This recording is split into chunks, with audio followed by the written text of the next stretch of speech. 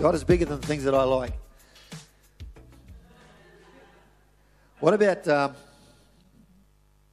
going to talk to you for a moment about keeping secrets. You know, this, who knows how long that's been manufactured or getting made in the world. About 135 years people have been making this. And every day, about this sounds incredible, doesn't it? Every day, almost 2 billion bottles or cans. That's unbelievable, isn't it? When you think about it, every day. That means some people are consuming a lot more than one of these a day. 2 billion a day, almost, of these are consumed around the world. It's made in hundreds of different factories all around the world. But the syrup, the base of this, is only made in one place in America, one city in America. I won't tell you where it is. You can look it up if you really want to know. But one place. And the patent of the recipe, the formula for this, is not registered with the Patents Office. It's not. Because they don't want anybody to know what the formula is. Anyone. It's not registered. It's been kept a secret for all those years. Just excuse me for a moment.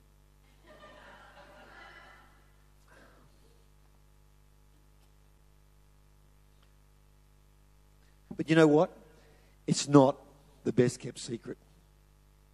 I want to talk to you this morning about the best kept secret in the world. Because this is something that God has. A secret that God kept secret. Let's read this. Just think. This is the Apostle Paul speaking in Ephesians chapter 3, verse 8 and 9. Just think, though I did nothing to deserve it, he's talking about himself here, and though I'm the least deserving Christian there is, I was chosen. Just mark that word chosen. I was chosen for this special joy of telling the Gentiles, that means all the non-Jewish world, about the endless treasures available to them in Christ. I was chosen to explain to everyone this plan that God, the creator of all things, had kept secret from the beginning. You know, God didn't even tell his closest friends like Abraham and Moses and David. He kept this under wraps for a long time. And only a mere 2,000 years ago, it got revealed through the Apostle Paul. He's about to tell us what it is.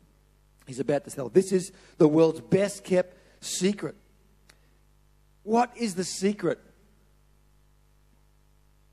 The secret is that God loves everyone. That God loves you and me. He doesn't just love his special people. He doesn't just love people with the right kind of surname.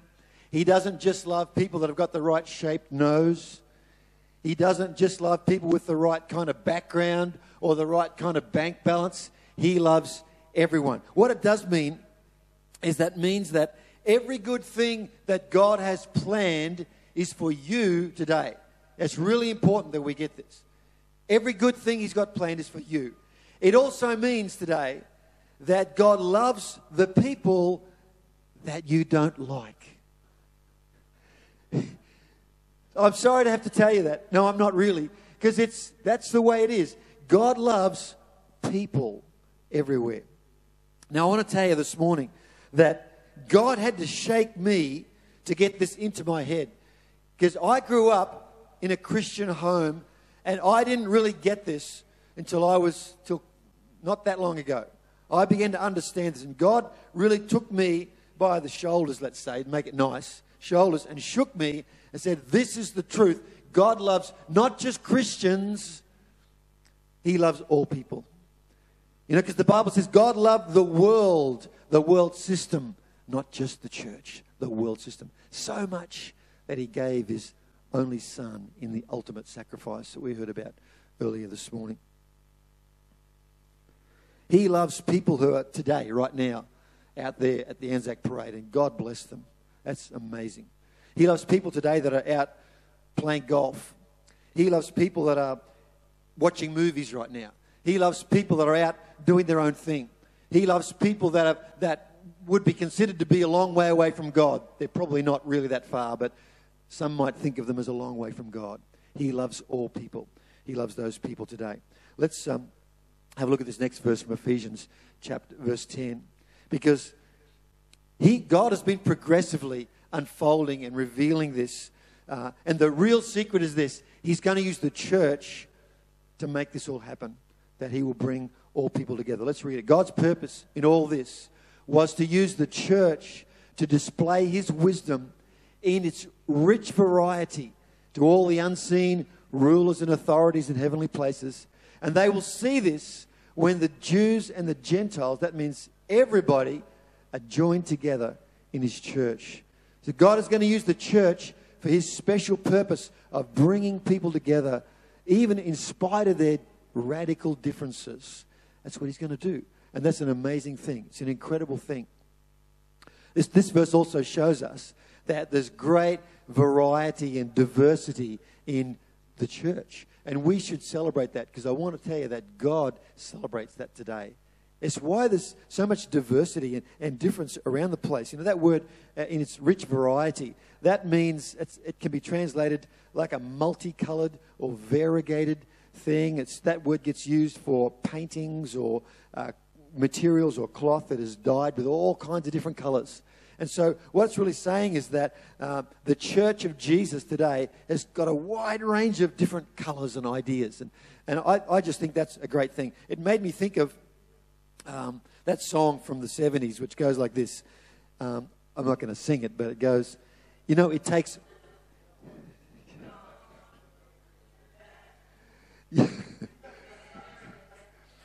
You know, it takes every kind of people to make what life's about. Does anyone know that song? Every kind of people make what life's about. And then you know what? It takes... You guys have heard that song, haven't you? You don't? You haven't? Who knows that song? No, I'm not going to sing it. Okay. It takes every kind of people to make what life's about and to make the world go around. And you know what? It takes every kind of church to reach those people. That's why there are so many different kinds of churches out there. And God loves that. He celebrates that. And we should celebrate it too. So let's not look at something that's different, radically different to us, and criticize. I can't understand that. It's human nature, isn't it, to criticize what we don't understand. But let's understand that God is doing that. God is doing something amazing in our world today. And what's happened down through the centuries, as people were getting revelation from God about God was restoring to the church everything that had been lost during the Dark Ages, and he was layer by layer progressively revealing more of his truth to the world and to the church. That's what was happening, because God was always doing something more. He is always doing something more. There's always something new in God that he's doing and in us today. And so we need also to appreciate that and love that. So God is bigger than my prejudice, bigger than my ideas, bigger than what I think about life and about God. But secondly, he's also bigger than the things that I lack. He's bigger than what I need. He's bigger than my struggles and my problems. And I want to share with you a bit more as we go on in Ephesians chapter 3 today. Verse 14, it says this. It's Paul the Apostle again. He's talking about how he's praying for the church at Ephesus. He says, when I think of all this, what God is doing, I fall to my knees and pray to the Father as the creator of everything in heaven and earth.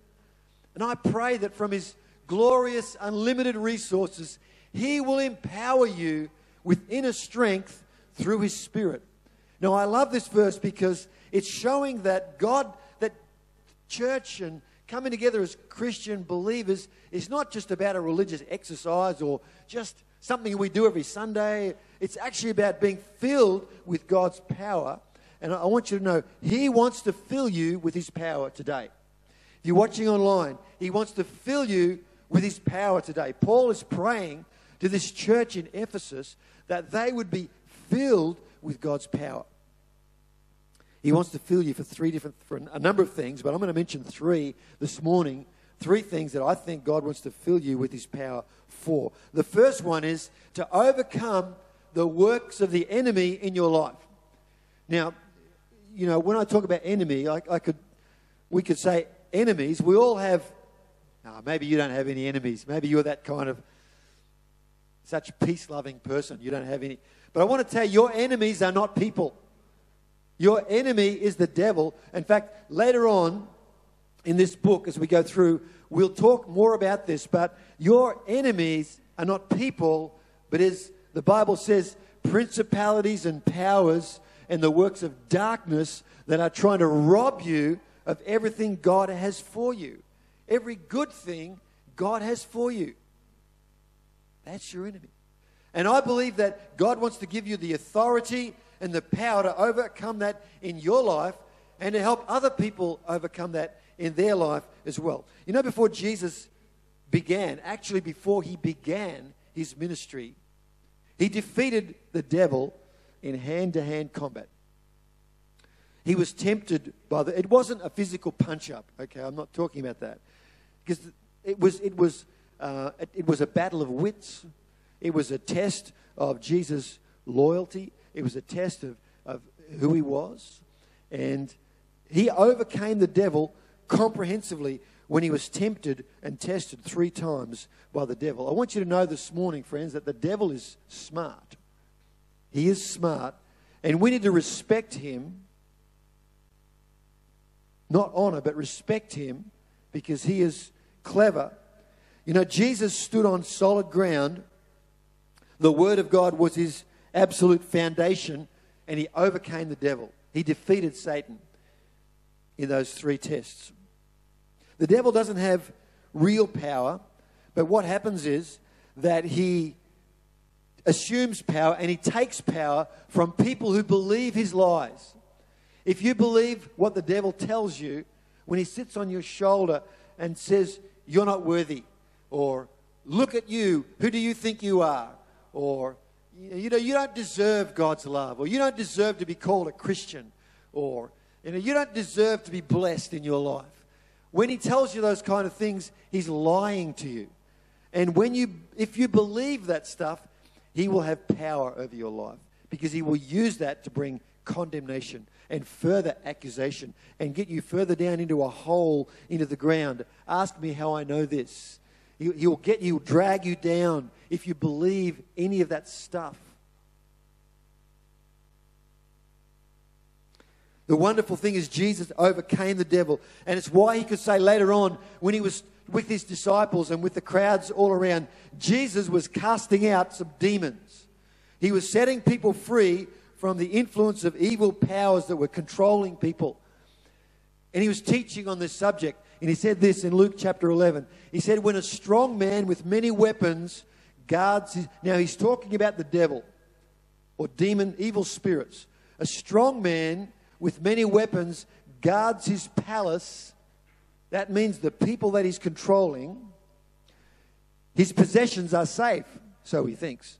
But when one stronger than he, who is Jesus, comes to attack and overpower him, the stronger one will empty the arsenal in which he trusted, and the conqueror will ransack his kingdom and distribute all the spoils of victory.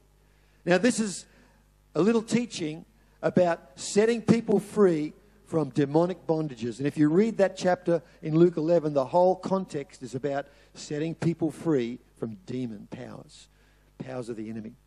And I love this because it says, when a stronger than he comes to attack and overpower him. And friend, you have the power of God, the Holy Spirit, the Spirit of Jesus in your heart. You are stronger than he. Now, we're going to talk more about this. There's a bit more involved, but when a stronger than he comes upon him, he takes from him his armor in which he trusted, and he distributes all the spoils. I think that's what God wants you and I to do, to have that level of authority to set people free from the enemy. Now, I want to say here that the thief comes to steal, kill, and destroy. We know that. The Bible tells us that's what the devil's plan is, to steal from people, to rob and destroy your life. John 10:10 tells us that. But it also says that we have authority over the works of the enemy. I believe in that concept that our job is to plunder hell and populate heaven. I really believe in that. And so I want us to take hold of that little concept because that's what we should be doing. Plundering hell and populating heaven. A bit of that was going on this morning, Phil. early today. I think there was a bit of that happening this morning here before church. And God is doing something in the hearts and lives of people. A greater than he, who is Jesus, is here today with us this morning. I love that. You know, you don't need to be afraid of the devil. You don't need to. If you've seen movies, there are movies which talk about exorcism, you know, casting out evil spirits. And I've never actually watched any of those movies, but I'm sure that they're designed to strike terror in people's hearts. But I would say to you, don't look at that. Look at what God says. Some of those things, I've never seen it, as I said, so I don't know what's in there, but this is a real thing. We're talking about a very real thing, the spiritual forces that are in the world today. But you don't need to be afraid of the enemy at all if you've got Jesus in your life. And I want to say, here's another secret that I'm going to tell you about this morning. And that is, this series of messages is called Sit, Walk, Stand. I haven't told you that up till now. We're on the fourth message today, but it's called Sit, Walk, Stand. Because the book of Ephesians is all about three things. It's about being seated with Christ in heavenly places, our position, who we are. Then the next part talks about walking with Jesus, about our daily living, how we go about living in our daily life. And then when it gets to the end, it's about standing against the enemy. And when you get that right in that order, you understand that you are seated with Christ in heavenly places, and that you understand what it means to walk with him every day, you're going to be able to stand against the enemy. So,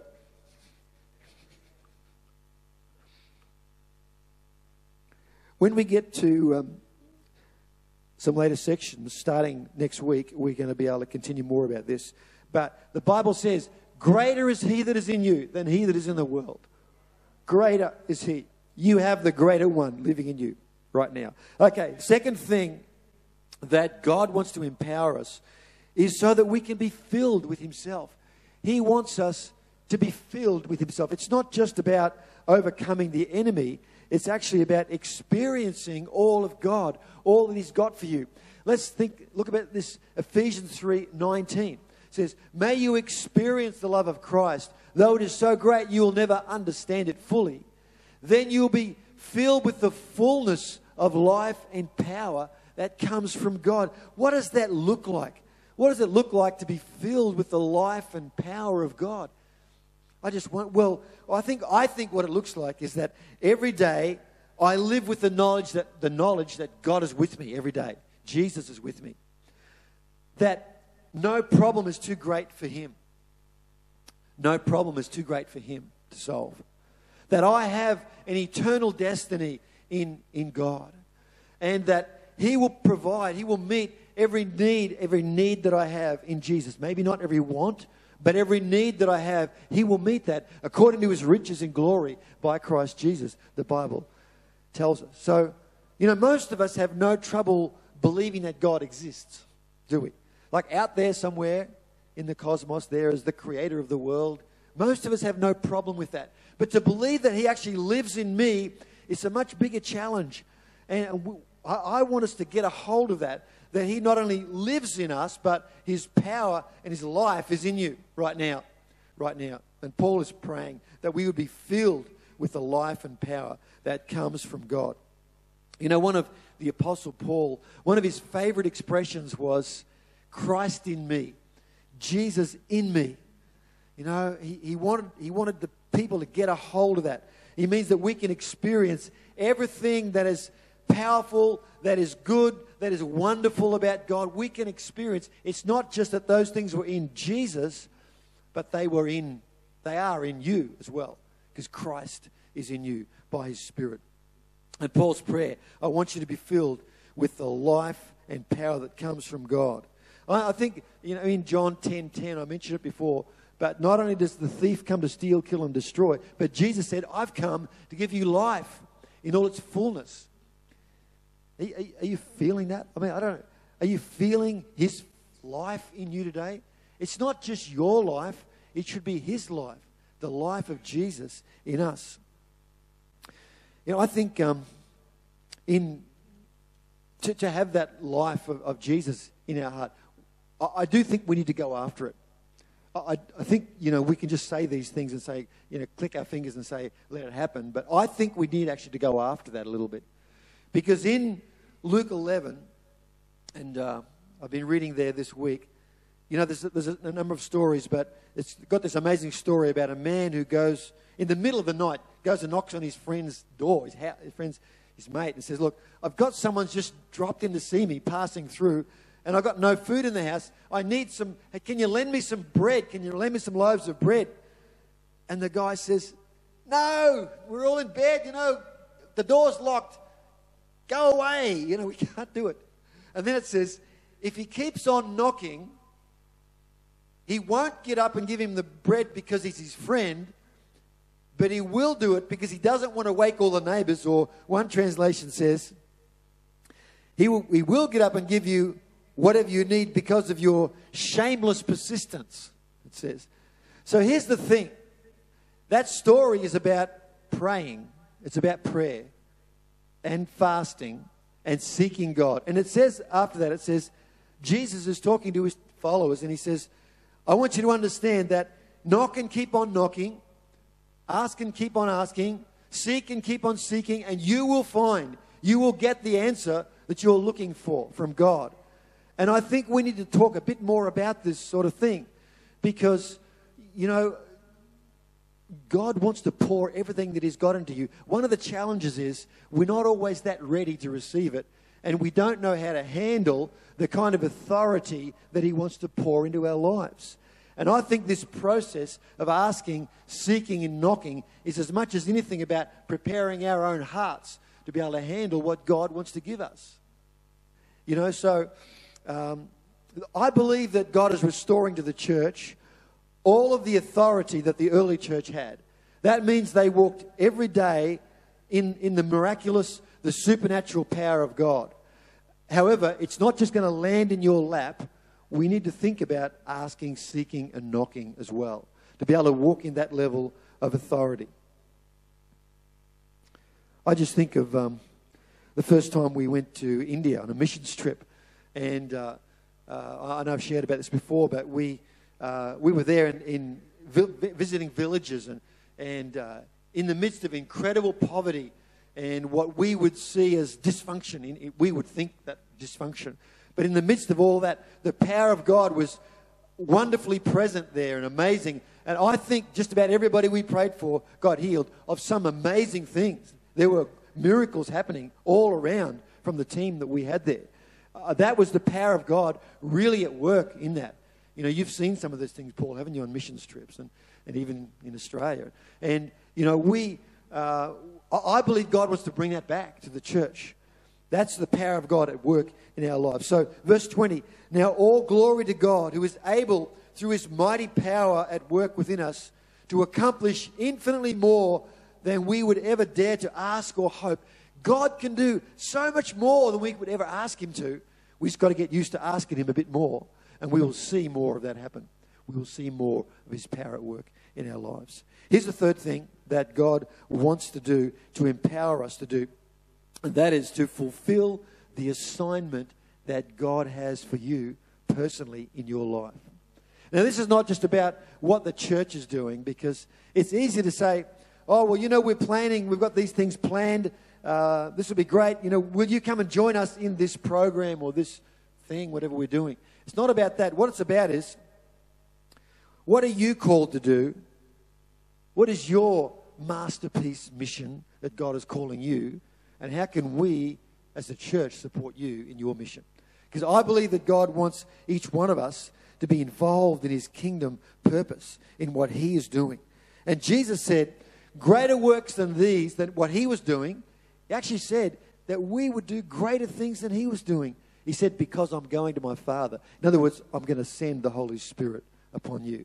And the Holy Spirit is everywhere present. That means we all get to share in that. We all get to take part or to be a part of what he's doing in the world today. He's sending the Holy Spirit upon us. So to fulfill your assignment, you need the Holy Spirit in you. You need the power of the Holy Spirit. And one of our challenges is it's just to believe that God has a plan for us, you know. I've also mentioned Psalm 139 a lot of times, and it's one of my favourite passages. But, you know, David is writing this, and he's just talking about how God knows everything about his life and how it's impossible to escape. He said, if I could go to the farthest corners of the world and I wouldn't be able to escape from you, because when I got there, you'd already be there, because you created this whole place. And he said, you know everything about me. You saw me before I was born. And he said, you wrote down in verse 16, every day of my life you wrote down in your book before I had even one of them. You know, God knows. That's a bit. You might say, well, how can that be? That I can't get my head around. You know what? We don't need to get our head around it, because God's understanding, God knows all things. And the past, the present, and the future are all the same to him. In fact, he knows your future. He knows your destiny. And I believe that God sees it in living colour, in ultra high definition. And what happens is we get glimpses of the future. You know, we have little ideas about where God might be leading us, what he might have in store for us in the future, what he might have in store for you in the future. But he already sees it in ultra high definition. That's a lot of pixels in that. He sees what's coming down the track for you because he already knows. And so that's another reason why we should keep asking, seeking, knocking. But I want to tell you, friends, that to believe that God has a plan for your life, he absolutely does. He absolutely does. Let's read this from Acts chapter 13. This is a great passage, and it's very challenging for us. It's talking about the early church in a place called Antioch, where the church really got going. And it says, one day as these men were worshipping the Lord and fasting, the Holy Spirit said, appoint. Okay, so they're all gathered around. And I don't know how many there were, at least a half a dozen, maybe a dozen or so leaders there gathering. They were praying and fasting and seeking God. What are we going to do? What's the next step? Where's the future, God? It says, as they were praying and fasting, the Holy Spirit said, okay, two of you I'm going to send off. Separate these two. In other words, pray for them and appoint them, or set them apart for a special use. Appoint them for the special work to which I've called them. So after more fasting and prayer, they laid their hands on them and sent them on their way. That's the Apostle Paul and Barnabas. And they went out and they planted heaps of churches and did a whole heap of amazing stuff after that. Here's the point. God knew what was coming. And the Holy Spirit said, they're praying about the future. What are we going to do? And he said, okay, these two, I want to send them out because I've got a real work. I've got a special work for them to do. It's really important. Here's a bit of just my story. Years ago, we had a band. Dell and I had a band, a Christian band, for about 7 years, and it was pretty good. I think it was pretty good, actually. We actually made one recording that you can actually, I don't know if you can buy it, but we've got a couple of copies somewhere. It was okay. It was good, and we enjoyed it. The thing was, and I thought, this is it. This is the future, you know. And but God had other ideas, and it's funny how he directs you through prophecy, through the prophetic. And so we're in a meeting with a visiting speaker, and this guy prophesies over me, and he says, I want you to leave yours and join mine. I can still remember it as clear as yesterday. And leave yours and join mine. In other words, God, he was saying, I'm going to redirect you. And it wasn't that long, only about 6 months before we were completely, our future was all turned around and we were redirected. And we had an invitation to go up to far north Queensland and help out with planting a new church. And we just knew that was God's plan for us. And as we were going up to help out with the music, right? So, you know, Dell was going to play the keyboard. I was going to, you probably don't even know I can play the guitar. No, I used to be able to play the guitar. Matthew's got the biggest laugh of all. So we were going to help out with the music. And we're about to leave. And there's this other guy who's there, this prophet guy, and he's prophesying over us, and he's saying, I'm going to put within you the heart of a shepherd.